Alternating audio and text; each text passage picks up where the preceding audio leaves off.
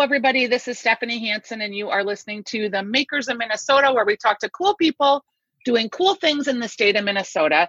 I have two guests today, and I'm very excited to talk with them. Jill Colello, who's been on the podcast before, who is in a new role now. She is the marketing director at Food Building in Northeast. And James Norton, who is the publisher of Heavy Table. Heavy Table is the newsletter that you can get by subscribing to Patreon. And he's also the founder of North Coast Nosh. And James, I'm going to start with you because when you guys started doing this North Coast Nosh, I think it was like 10 years ago. And I was so jealous that I hadn't thought of it first because it was such an amazing idea. Well, thank you. It really came out organically from a lot of conversations that I had with people as editor of the Heavy Table. One of the things that we try to do at Heavy Table is paint a picture of the landscape of artisans and purveyors working in the upper Midwest. And you start coming across people who are amazing cheesemakers or chocolatiers, people working with meat to make charcuterie, bakers, tea importers, all these people who have all this specialized knowledge to make amazing food. And the thought just kind of bubbled up, well, what if we, put all these people in one place and let them share their flavors, share their stories, and kind of do it in an environment where it wasn't, 1,000 guests for one purveyor, but it was more like 20 guests or 15 guests. And that would let people actually kind of have conversations and have bigger bites and go back for second tastes, stuff like that. And so we've done, 14 or 15 of them in normal times. And obviously it's the first one we've ever done during a pandemic. Yeah, we're all having to recreate what we do. Jill, speaking to recreating what you do, can you talk a little bit about Food Building and how the pandemic has impacted you guys before we get to your role in North Coast Nosh? Absolutely. I think, here it's artisan food makers. So that's already sort of insanely creative and thoughtful people. And when you bring challenges to people like that, you see amazing thinking. A great example is Red Table Meats. A lot of their clients were restaurants serving their product, and the need to pivot was obvious. And they started a whole pig custom salumi program where instead of, people are familiar with getting a pig and then getting pork chops and bacon and all those kinds of things. In fact, you can get a pig or go in with friends or family and they will turn it into any kind of charcuterie you want. And as it becomes available over the year, you pick it up and there's recipes and ideas. And it's been incredibly popular. Nothing like it in nationwide. And, so here we are. It's been an interesting and great pivot. Bakersfield, they have the only commercially operational mill here in the Mill City. When everybody was sold out of flour, because Bakersfield is so sort of regionally connected to their farmers, they could keep cranking it out. So a silver lining there. And what that did was have the leadership put more focus on flour milling and availability. And we've actually added a second mill since then. What's so funny about that is I knew about Bakersfield. I've had your breads, your cookies, but I'd never actually bought any flour. And during the pandemic, nobody had flour. And I was like, oh, I know who will have flour. And I have just been a total convert. I'm not a great baker, but I'm probably good enough for home. And I introduced my husband to it for making pizzas. And we've really it's a really dynamic product and super different than any flour you've ever worked with. And it's just kind of piqued my interest more even in heritage grains, because it's just such a lovely, beautiful flour to work with. And so I was like, wow, it took me a pandemic to actually find this flour, even though I've been eating these products since they started making them. So that was kind of a silver lining. And I can see other people maybe found their way to you through that way too. Absolutely. And the best part is it all comes from right in our own backyard, which is very much what North Coast Nosh is all about. So if we talk about, Makers of Minnesota I started this podcast 3 years ago for the same reason that Jim started Heavy Table, the newsletter. It sounds like it was, here we are, we live in this great community. We have all these people doing these super cool things. And we would interview them on the Weekly Dish radio show, but we'd get, 10 minutes with them. And they would just get into sort of talking about what it was that they did and the love of it. And we'd have to cut them off and go to break. So I was like, wow, there's so much more to these stories. I should be able to spend more time with these people and really help them get their story out. And there's nothing like going to a place and discovering it through food. And Heavy Table, Jim, I just want to say that your ability to make places come alive through food and your writing has really been incredible to me. Like the whole university, the Green Line, and the coverage that you guys have done along the Green Line. Personally, I probably tried 10 different restaurants that I would have never gone in had I have not read about them in your newsletter. So I would encourage everybody to subscribe. You used to have more of a web model, and now to pay you and to pay the writers and the photographers that you employ, you use the Patreon model. Can you explain that a little bit in case people want to subscribe? Yeah, sure. So Heavy Table, for the first 9 years of its existence, was a website at heavytable.com. And our financial model was advertisers and underwriters would kind of support the site. Facebook started just devouring the ability to grow organically on the web, organically on social media. Advertisers started slipping away. More and more of them were going kind of Facebook only. And I was at a real kind of cul-de-sac from that perspective. I took a job at the Growler magazine for a couple of years as a food editor. The pandemic wiped out their beer festival. And so I thought, okay, I want to stay in this sphere. I want to keep telling these stories of these makers, of these restaurants, of this food that defines our region. And the Patreon model, you'll still get new content on heavytable.com a couple times a week. But the really, like the substantial stuff, the big stuff tends to come out through the Friday newsletters. And people subscribe for $5 a month or $10 a month if they want both newsletters at patreon.com/heavytable. And so every week kind of new stuff comes out there. One of the things that subscribers get, for example, is they heard about the Nosh before the general public did. And they got the details. They got the opportunity to buy tickets early. And it's kind of like it's cultivating so almost like a core super user, really passionate readers. Well, people like you, Stephanie, who want to go to University Avenue and try all the restaurants, like those are the kind of people I really want to talk to. And that's kind of how the site is pivoting.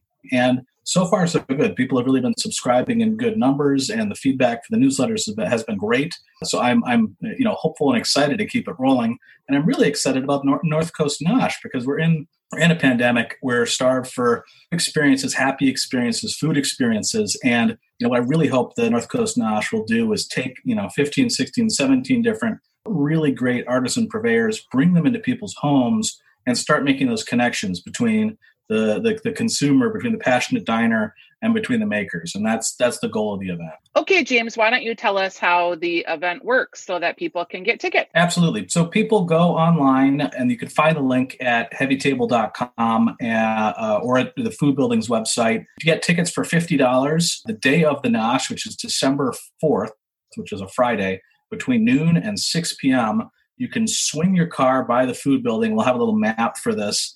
And people will run a box out to your car with different items from at least 15, but I'm thinking probably 16 or 17 different upper Midwestern purveyors. You're going to get stuff like coffee. You're going to get gourmet soda. There's going to be meat. There's going to be cheese. There's going to be all sorts of really interesting things.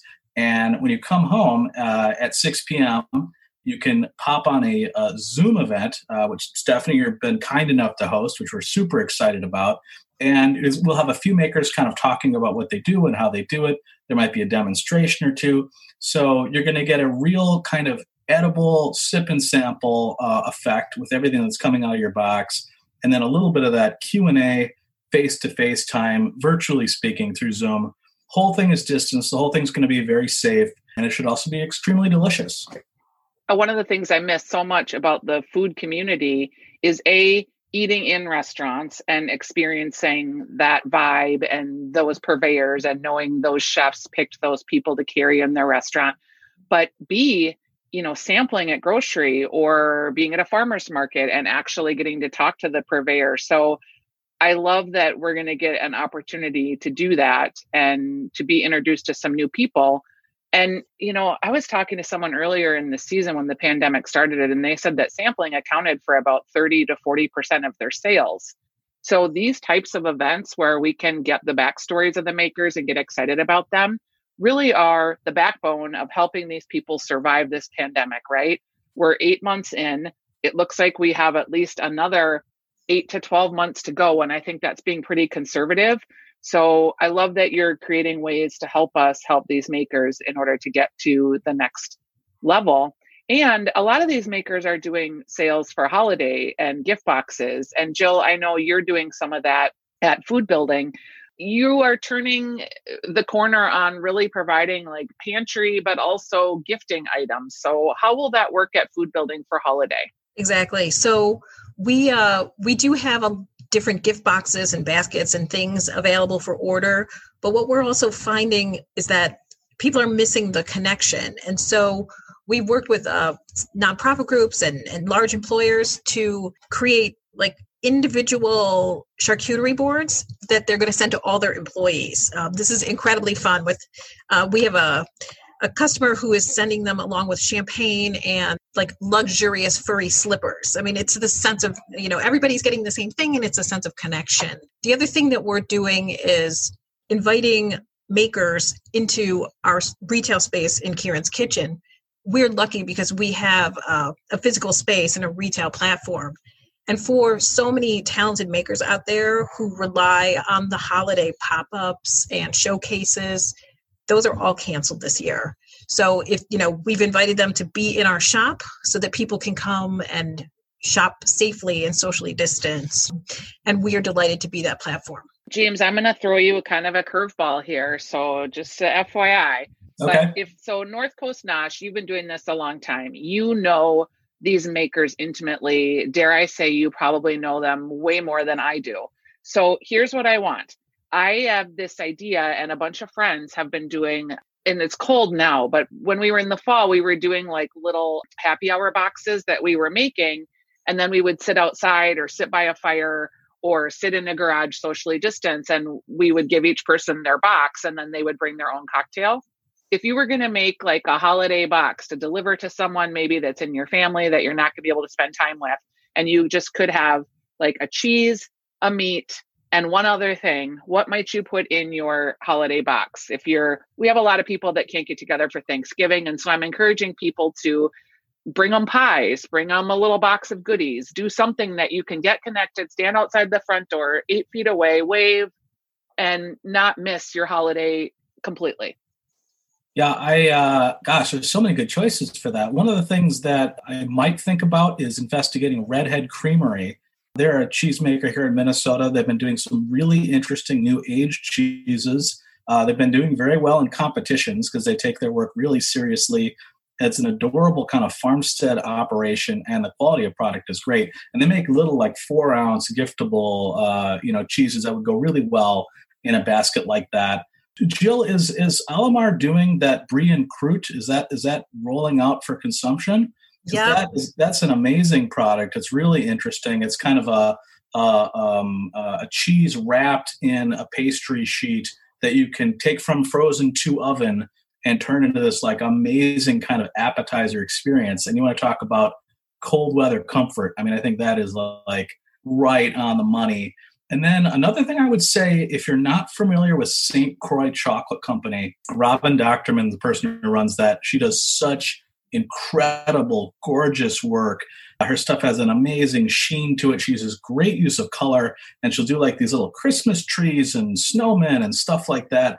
Truffles, hot cocoa bombs. You're sitting around a fire pit, hot cocoa, drop a hot cocoa bomb in there. Her stuff's really cool and really seasonally appropriate. That'd be right on the money for that application. Yeah, I'm so excited about that. Okay, so we're going to have about 15 to 20 makers, it sounds like. So that's a lot.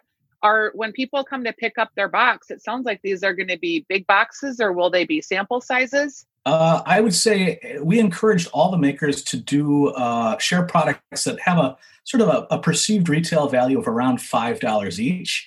So some of them might be fairly small, little 4-ounce cheeses or 4-ounce bottles or something.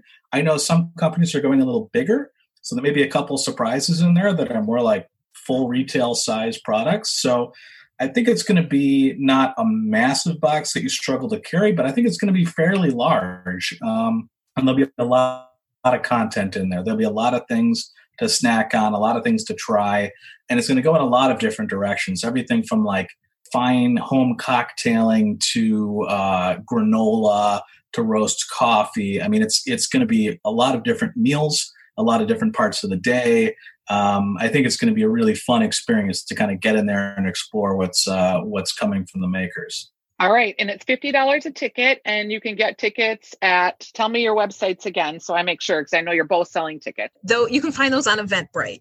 And heavytable.com will have a link up that you can find it there too. Thank you. Because sometimes I think Eventbrite, it makes it hard to find things. So heavytable.com, and tickets are on sale through Eventbrite. I'm really looking forward to it. You guys are the best. Thank you for joining me. Can I just ask a personal question? Because you're both cooks too. What are you doing for Thanksgiving? Are you cooking, or are you going to be taking out? Because I think with the governor's orders, everybody's like having to change up their plans kind of at the last minute. I think, I used to live in Boston, and I worked for a newspaper there.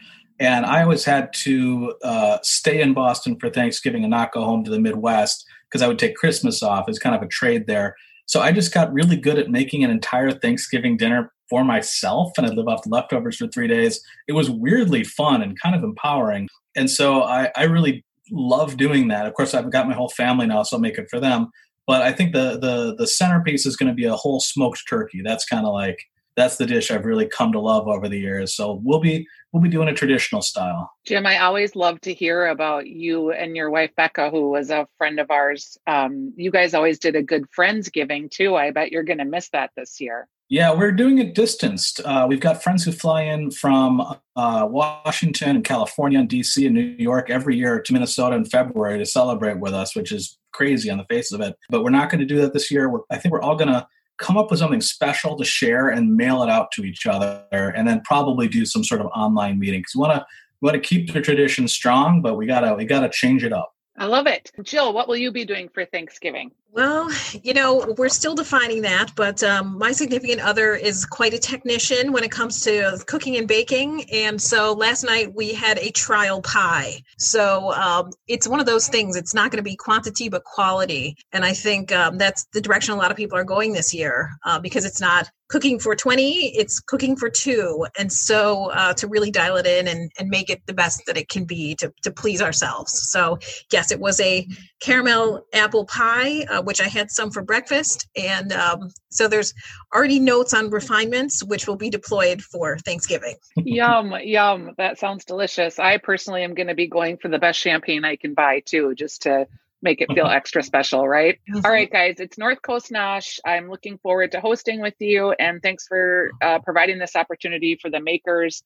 And I wish you a great season. And I'm looking forward to spending time with you on December 4th. Thanks. Very good. All right, guys. Thanks.